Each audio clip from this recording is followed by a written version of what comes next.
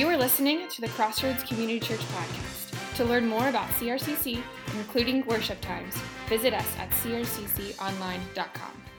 And we've talked about a lot of different things that I'm not going to go into. There's literally 9 weeks of podcasts that you can go, this series that we've been in. This is the 10th week. But I want to put a cap on that today so that we can transition into 21 Days of Prayer next week and David's amazing story and this word that he's going to be sharing with you next week that comes straight out of God's Word. But I want to ask you this. Have you ever wondered if you have more to do with your picture than maybe you give yourself credit? Like, as we get involved in a relationship with the Lord, there is a submission where He is Lord of our life. But I have found a lot of people that have Jesus Christ as their Lord and Savior will put God and Jesus as the ultimate authority in their life, as if they don't have a choice to what's coming in their life. Like everything they do, they just kind of respond like, well, I'm just doing what I'm supposed to do, and God does all His stuff He's supposed to do. And I wonder if submitting to God as Lord of our life, which gives Him reign over our life, if that truly means that we no longer have influence in our life, or maybe if we do things correctly in our relationship with God, maybe, just maybe, there is more that we have to do that affects our picture than what we realize. So to make that make sense, you need to understand there's one basic universal law that you have to grasp for us to dive into God's Word today. It's called the law of the harvest. I've spoke about that before. It's a very simple law. It's very easy to explain. In fact, if you have a garden, you have been experiencing this law. The law is simply this. Whatever the fruit is on the plant determines what the plant is. For example, the law of the harvest. I cannot go out and plant corn seeds and expect to get tomatoes. I cannot go out and plant an apple tree and be upset because I didn't get oranges. Like if I want oranges, then I plant an orange tree. If I want apples, I plant an apple tree. If I'm raising cattle, I don't put in a big group of pigs. Like there's a law of the harvest that says, in fact, it's in Matthew, because he's talking about these aspects of false teachings, and he says, you will know them by their fruit. And the law of the harvest simply says that the fruit has always identified what the plant is. Here's the way we've said it in the South. If it looks like a duck, quacks like a duck, flies like a duck, we call it a duck. You didn't know this, but you knew the law of the harvest. And you're like, well, Mickey, that is the most basic thing that I've ever heard. But think about it. Think about a lot of the things that we're dealing with, a lot of the things that we're seeing, and how much we're forgetting this concept of fruit. With that being said, that battle was raging a little bit in this one church that we're going to talk about. We're going to be in the book of Galatians, all right? And we're going to be in the book of Galatians. And as we were looking at this one church that Paul's writing to, there's this battle that is raging. In fact, Paul calls out Peter in chapter 2 because of this battle that's raging. And here's what's going on. You have people that are dealing with this concept of how do I live my life? Am I governed more by the law and works, or am I governed more by grace and faith? See, there was this major battle that was raging. In fact, I will read for you exactly what Paul calls out Peter with. It's in Galatians chapter 2, verse 14. He says this. You're not going to see it on the screen, but listen to these words. If you, though a Jew, live like a Gentile and not like a Jew, how can you force the Gentiles to live like a Jew? You're like, well, that's almost like a riddle. Listen to me. Here's what he's saying. How can you act like something you're not, but expect and demand people to act like something that they're not? Can I put it in easier terms for you to understand? How can you expect godly people, or I should say accept, how do you accept godly people acting ungodly, but yet expect ungodly people to act godly? That's one of the issues in the 2020 church. We get shocked when people don't have a relationship with Jesus and they don't act like it. Like we want to look down our noses, talk about how bad they are, talk about how terrible they are, can't believe they're doing this, and we sit there and go, well, wait a minute. How would they know any different? If you don't have a relationship with Jesus, you know what I don't expect? I don't want you to expect to act like you have a relationship with Jesus. But the flip side of that is also true. We will look down our noses and talk about people who aren't acting like godly people, even though they're not. But we will so quickly throw grace in the mix and say, oh, but it's okay when people are doing the wrong thing because they have a relationship with Jesus and they're forgiven. And my question is that really true? Is that perspective really what's going on? That is the perspective that Paul is talking about when he's writing this letter. And he's talking to these people, the Galatians. And he says, why are you battling these things? Why are you battling? In fact, I kind of wrote these things down. It's law versus faith. Why are you battling these things? It's the concept of Jews versus Gentiles. Why are you battling these things? It's the concept of works versus grace. Why are you battling these things? And he's trying to set them up to let them understand that there are some things they're trying to do because they're trying to live under the law of the Old Testament, the Jews. And because they're trying to live in this legalistic, law-driven Old Testament Jewish culture, they're missing out on a whole lot of freedom that comes from grace in Jesus Christ. And it's with that concept, just a backdrop, that I wanted to kind of introduce you so that we can dive into God's Word. So if you have your Bible, if you're on a phone or on the app, join me in Galatians chapter 5, verse 1. And I want to go through actually the whole entire chapter. For freedom, Christ has set us free. For freedom, Christ has set us free. Stand firm, therefore, and do not submit again to a yoke of slavery. First thing that we need to understand is we start looking at this concept of picture this. Maybe I have more to do with my picture than what I realize. Yes, God is completely in charge of my life, but maybe, just maybe, that in the process of God being authority in my life, He still gives me the choice to make choices. And maybe those choices have a whole lot to do with what this picture turns out to be like. So I can't blame God for my bad things, and I can't blame God that, oh, I'm just here because this is what God wants. Maybe God didn't want that. Maybe what He's doing is saying, despite what I want for you, I've given you the ability to make choices, and the choices you make are going to affect this picture. That's what He's talking about here. This aspect of freedom that He's given you needs to be understood, that if you're not careful, listen to these words. I want to make sure you catch it. For freedom, Christ has set us free. Stand firm. Therefore, and then listen to these words. Do not submit again to a yoke of slavery. What he is saying is, listen to me. You have a choice. Do you know right now in America, you have a choice? We are a free country. And depending on what you do, you can, by your choosing, submit to allow things to all of a sudden bog you down and be enslaved to them, or you could choose to continue to have freedom. One thing, just a quick example, I'm not going to dwell on this. Probably the greatest example I can give you is for adults in this room. We call it debt. Isn't it amazing how enslaved and entrapped your finances can get when you get indebted to a bunch of other people? When you say, buddy, I really want this, and somebody says, oh, well, I would love to give you this. Now, what you're going to do is you're going to pay me this for the next 5 years, the next 30 years, whatever you're doing. And when it's all said and done, we're going to call it even. And all of a sudden, you're going to work and you're getting a paycheck and you're going, wow, God's great. He's blessing me and I got this money. And you go, but it's not really my money because like it's already spent. Like I got to pay a car note. I got to pay a house note. I got to pay, my credit card. I got to pay. And next thing you know, you're going, wait a minute, what happened to all my money? Like I just got paid, but I don't have anything. See, it's called chains. It's called shackles.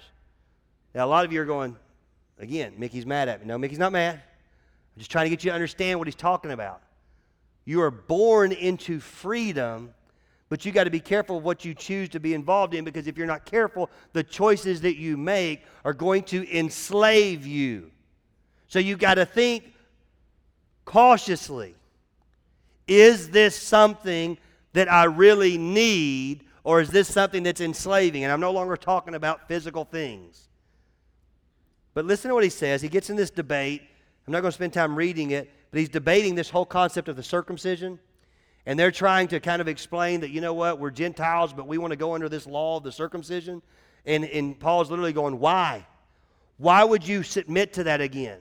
Like you've been freed from that. You are no longer under this Old Testament ritualistic law. Why would you submit back to that slavery of having to be circumcised and having to go to a high priest and having to do these sacrifices? Like through Christ, you have been set free. Why would you enslave yourself again to authorities other than Christ just for them to put shackles and oppression on you? And then listen to what he says. We're going to jump ahead to verse 7. You were running well. Who hindered you from obeying the truth? You were running well. Who hindered you from obeying the truth? I could not describe a better phrase for most people's lives, including my own, when I talk about tough times that I've went through. This is one of the reasons why we said stop, freeze, take a picture, examine. Because most of the time we're going through life and we're running well, aren't we? Man, things are kicking. We're like, dude, this is awesome, man. I got this and I got that. And we don't even know through one of the little choices of what's about to come. And it's borderline anxiety, isn't it? Like I want to use that word loosely, but it sometimes can be like you're almost can be so consumed with all your choices, worried you're going to make the wrong one. But there also is sometimes that you're running through life and you're making choices, and even when you're making the choices, you're going, you know what? This is probably not going to end well, but I can't say no to me. Like most people have a hard time, not with everybody else, they have a hard time with them. That's the reason why they get into different issues, get into different struggles, get into different concepts. That's the reason why there's addiction in this world. That's the reason why there's abuse in this world, because we have a hard time saying no to me.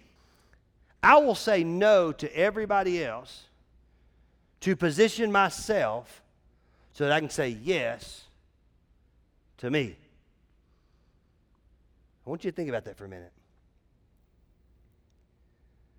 Like unintentionally. I'll show you how it happens in the pastor's life. I had to deal with this. I'd be like, hey, I'm tired of us eating out all the time. I want us to eat at the house and get groceries and use coupons and save a little money and have a little family time. And everybody's like, okay. And I'd sneak out about every lunch and I'd go to the Hungry Hippie. And I'd sneak out by myself and I'm running through Mrs. Winters. And I'm out by myself, and hey, there's a Chick-fil-A. And I'm coming home for lunch, and everybody's like, hey, you want a sandwich? I'm good. I'm fine. And my wife's the smart one. And she's like, you already ate, didn't you? And I was like, yeah, I did. She's like, what'd you eat? And I was like, those stupid egg rolls at the Hungry Hippie. I stopped and got some. You know what I'm saying? It's funny. I would tell everybody else to say no, to have self-discipline. Let's do something to better where we're going. Until it came to me. This is what he's talking about. It's not that I didn't know the truth. I just stopped obeying it. I want to ask you a very frank question, and I want you to be real careful the way you answer this. Do you have a problem knowing the truth, or do you have a problem simply obeying the truth? See, I think most people don't have a problem knowing the truth. I think if I sit down with each and every one of you, and we sit down over a cup of coffee or a Coke or whatever, very quickly, it's funny. Like pastoral counseling is one of the easiest things in the world. You go in, you ask one question, and let them talk. And they will literally give themselves every answer they've ever needed. All you're going to do is back it up with God's Word. Because most people, because God's Spirit lives in them, already know everything they need to know. They know the truth. The question is, are we going to actually obey it? That's what he said in the scripture. You were running so well, but somebody hindered you. Something came along and made you stop obeying the truth. Listen to the next part that he says. Not only was this aspect of the truth, he says, this persuasion is not from him who calls you. A little leaven leavens the whole lump. I have confidence in the Lord that you will take no other view, and the one who is troubling you will bear the penalty, whoever he is. But if I, brothers, still preach circumcision, why am I still being persecuted? In that case, the offense of the cross has been removed. And listen to these words, verse 12. I wish those who unsettled you would emasculate themselves. You know what he's saying? This is him writing to this church, and he says, whoever's coming along teaching you incorrect truths, getting you to go from running the race well to being hindered, I wish those people would simply take their leadership and they would step down. That's what that word means. Before that, he talks about that they're going to have a punishment. They're going to be dealt with. But I wish they would step down. You know what he's trying to tell you? I wish you would quit letting them fit this part of your life and having influence. I wish they would emasculate themselves. They would step down. They would get out of your life so that you'd quit looking at them with their false teachings and you start doing what you know is the truth. I'm going to chase a rabbit very, very quick today. Most of your biggest issues, and I'm going to talk about all of us, is that we have people in our lives that we love very much and we want to respect them, but the problem is they don't bring any truth to our life.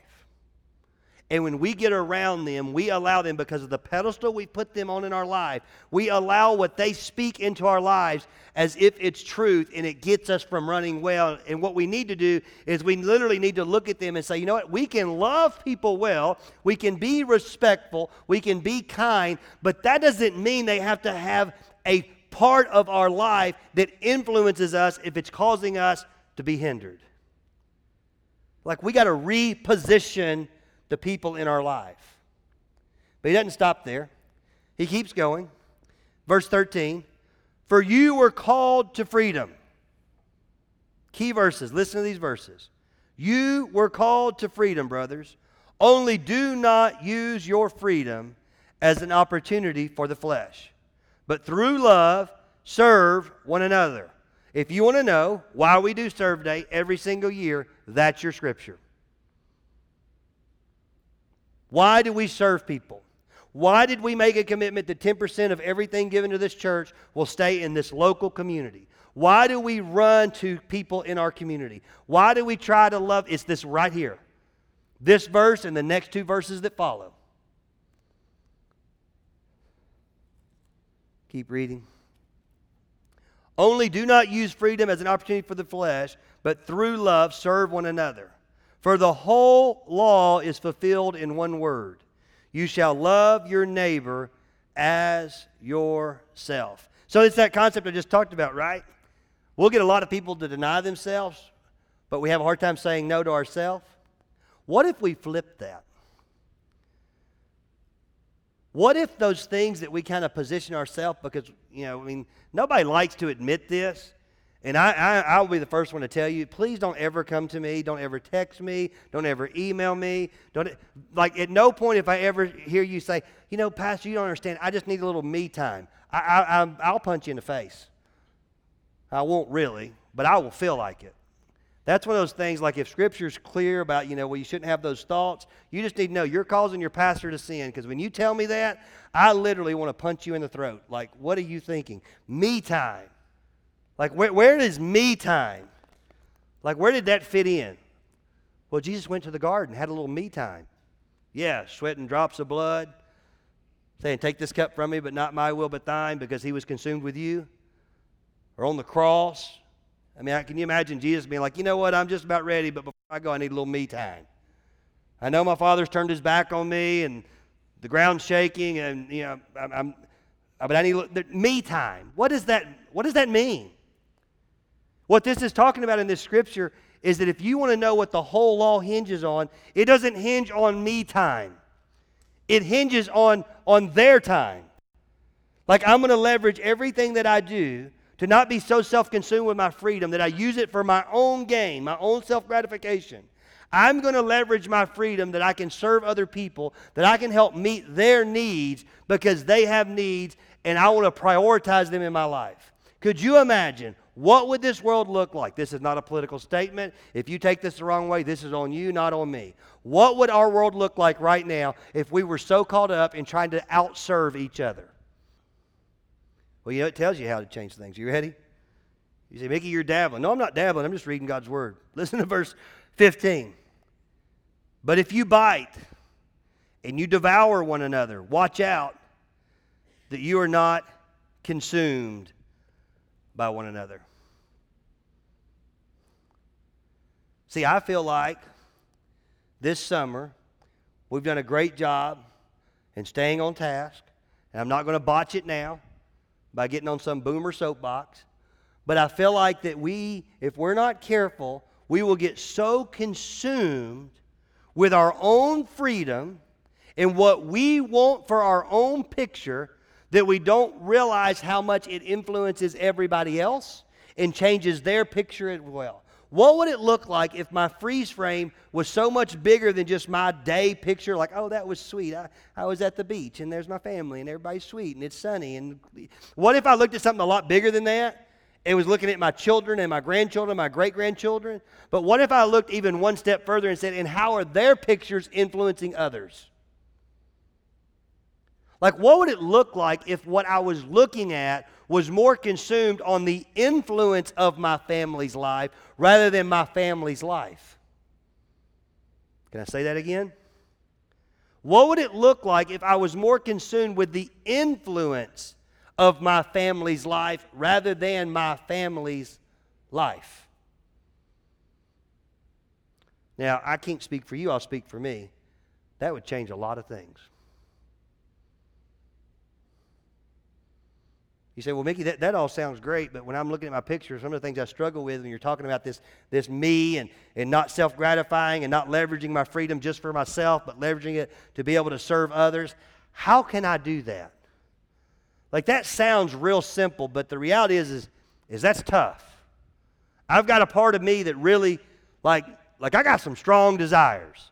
There's some things that are in my life that I struggle with. Can I keep reading? It's amazing how God's word speaks. Verse 16, but I say, walk by the Spirit, and you will not gratify the desires of the flesh. I'm going to read that again. But I say, walk by the Spirit, and you will not gratify the desires of the flesh. For the desires of the flesh are against the Spirit, and the desires of the Spirit are against the flesh. For these are opposed to each other, to keep you from doing the things you, what is that word? Want to do. Do you know why we did two-part series over the last 2 weeks of talking about what do you really want? It's because I knew where we were going. If you want to know how to keep yourself from not getting the things that you want that only ends up being something you didn't want, but it keeps you from getting what you actually wanted, this sums it up. You have got to understand that there is a desire that's in you, that these things are at war. There are two things that are at war in your life. It is called the flesh, and it is called the spirit. We don't spend a whole lot of time talking about those things from this stage. But can I sum it up in my my warped, crazy mind? I think of it as the old Tom and Jerry cartoon. Some of you guys that are younger, Google that. It's pretty cool. But Tom would always have the cat. He'd always have this battle where he's trying to catch this mouse, and all of a sudden these two little angels would pop up, and one would be an angel like, no, Tom, don't do it, let him go. And one would be the devil like, yeah, eat him. And you're like, Mickey, that's the stupidest thing I ever heard of. That's what your life is like every day. Every day you are at war against yourself. There's a war going on in your body saying, am I going to chase the things of my flesh, my desires, the things that I want? Or am I going to be governed by the things of the Spirit and the things that I truly need? In fact, I'll prove it to you. You ready? Can I read for you what the things of the flesh are? But if you are led by the Spirit, you are not under the law. He's talking about this circumcision, this battle's going on. Now listen to what he says. Now the works of the flesh are evident. Sexual immorality, impurity, sensuality, idolatry, sorcery, enmity, strife, jealousy, fits of rage, rivalries, dissensions, division, envy, drunkenness, orgies, and things like this. I warn you, as I have warned you before, that those who do such things will not inherit the kingdom of God. I don't know if anybody looked at their picture and goes, buddy, let me have more of that in my picture. If I could have a little bit more drunkenness, if I could have a little bit more orgy, if I could have a little bit more sensationalness, if I could have, like nobody's looking at those things when I read them and go, man, wow, that would be awesome. I heard a podcast this week. It burnt in me so strongly. He was talking about different things that people may want, and it was a leadership podcast. And he made this comment. He's talking to adult men. And he says, adult men, I'll tell you something that you're going to want whether you realize it or not. When you get older, you are going to want the respect of your adult children. When you get older, you will want the respect of your adult children. And you're going to want them to come home. And then he made this comment. He said, there's not a fling or a thing worth sacrificing that respect. And it just stuck all over me because I was already done with this message and prepping. And it made me realize that that's really what it's talking about, isn't it?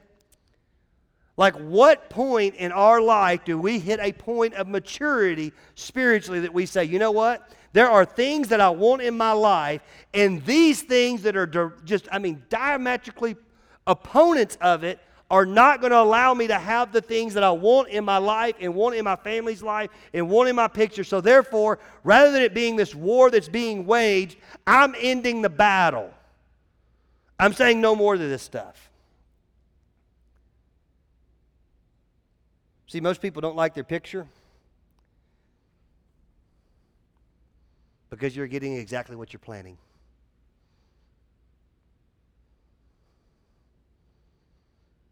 Can I go back to the law of the harvest? You know why you're getting some of the stuff that you're getting in your picture? Because you daggone planting it there. You know where you're getting some of the struggles with your kids? It's because of what you're putting in your life. You know where you're struggling in some of your relationships? It's because of choices that you're having in your life. I want you to compare those things I just read that are works of the flesh, and I want you to listen to what the option is. You don't have to have that, because it says, if you have those things, and I'll go ahead and address a little theological issue. A lot of people get sideways about the last part of this. I'll read it again real quickly because we're running out of time. It says that those who do such things will not inherit the kingdom of God. Some people get absolutely bent sideways on that. And they're saying, but if God loves people and forgives people, how can... Listen, that's not what it's saying.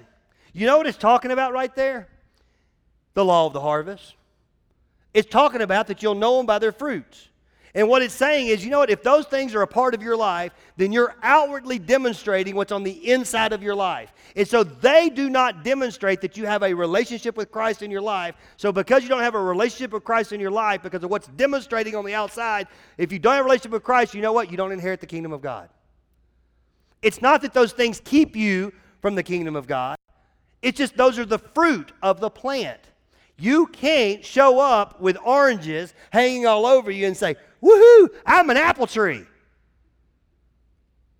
God's looking at you like, no, you're an idiot. I created everything. And you can't have those things continuously be in your life and then expect like, whoa, but I'm a godly person. No, you're not. Because if I was the God of your life, you would have found freedom from those things a long time ago. Nobody wants to talk about that anymore. You say, Mickey, boy, you're talking about, no, I'm not talking about legalism. I'm not talking about that if you accept Christ, you're going to do this, this, this, and this. That's not what I'm talking about. What I'm talking about is that when you accept Christ, there is freedom. You will find freedom. And He will release you from some of those battles in your life. You say, well, then why do I still battle them? Because you keep choosing to run back to them. You keep choosing to self-gratify yourself. That's why you have struggles. Because you still say, me, me, me, me, me. And it's time for all of us to hit a point where we say, you know what? In my picture, I don't want the center of my picture to be me. I got bigger things I want in my picture. I'm just thankful to be a part of it. Here's the things I want in my picture. You've heard them 100 million times. But the fruit of the Spirit is love. Anybody want that in your picture? Joy, peace, patience, kindness, goodness, gentleness, faithfulness, self-control. Anybody want that in their picture? Oh, Mickey, I'd love to have that in my picture, but you don't understand. I've just got, here's what you got. Are you ready? The aha moment of the day. You can't plant works of the flesh and expect fruits of the Spirit. You can't plant works of the flesh and expect fruits of the Spirit.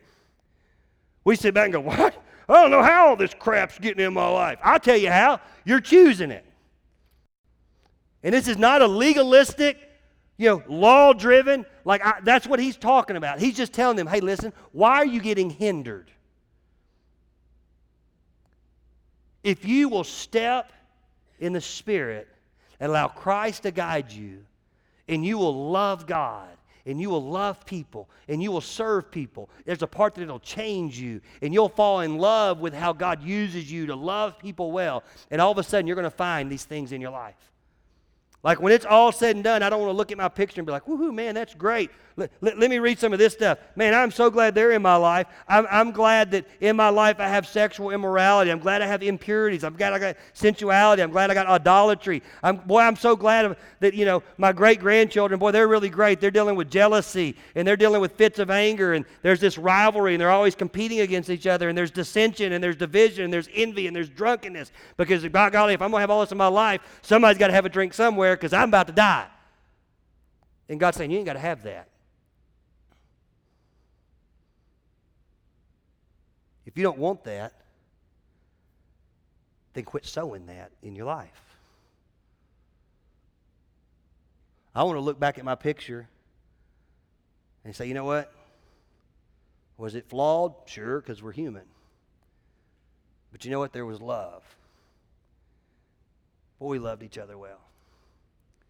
And there was patience, because we are flawed. And there was self-control. And keep going with on and on and on. And then listen to what he says. And I'm done. He said, these are the fruits of the Spirit.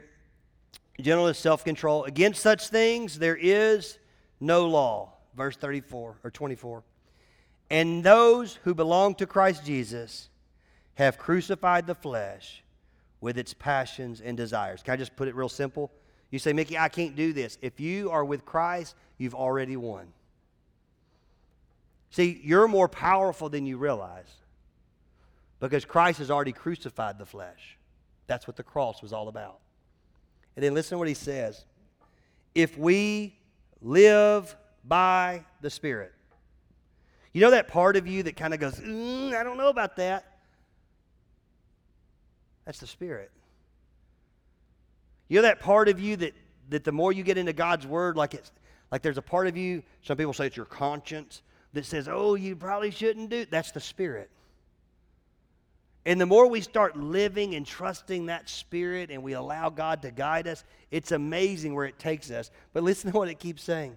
For if we live by the Spirit, let us keep in step with the Spirit. Let us not become conceited, provoking one another, or envying one another. It's amazing that Paul puts that tag on it. Because you want me to tell you what normally happens when people live by the Spirit? It creates a big, huge desire in other people's life to have what they've got. And let me tell you one of the greatest ways. Can I paraphrase that into the Mickey Clark translation? And as you pursue God, keep it real. Don't put out this fake fruit. I've been over to people's houses, about broke my tooth before. Because I'd be like, man, I got some fresh, man, that looks good, man. Can I have a piece of fruit? Sure, you can have a piece of fruit. I was talking about the bowl in front of me. I wasn't talking about, I didn't know that wasn't right. I grab a hold of that. Looks real. I mean, it looks great. Until you try to use it. You know what I found out? It's totally useless. Has no value whatsoever. It's only good for display. And it's only good for a display until somebody actually wants to see if it's real or not.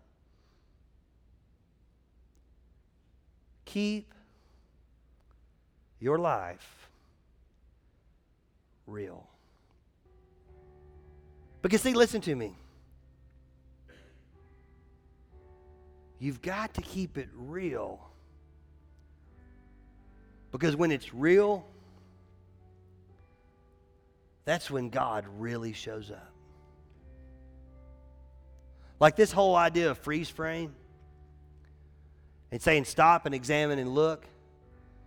Can I give you kind of the wow, it took 10 weeks to say this. Why didn't we just say this week one and we could have saved some time here? Like most of you, you gotta take a better picture.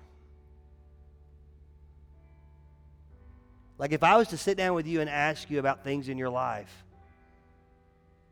there's more things to be thankful for than to regret. But your nature is to go to the negative.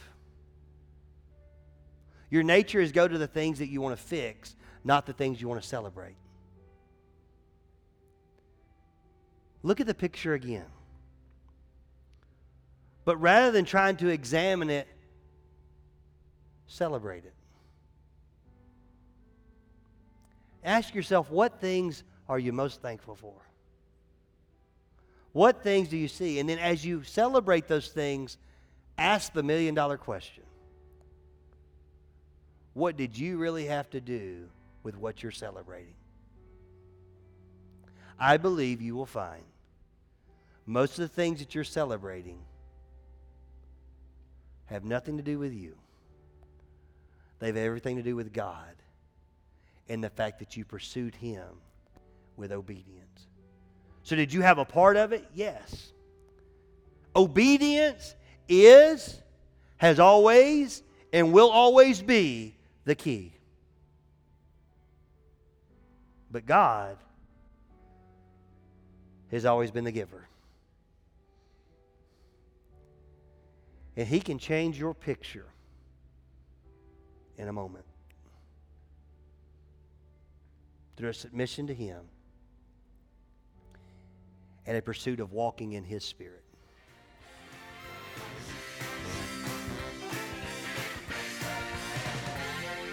If you were encouraged by today's podcast and would like to experience other talks, visit us at crcconline.com.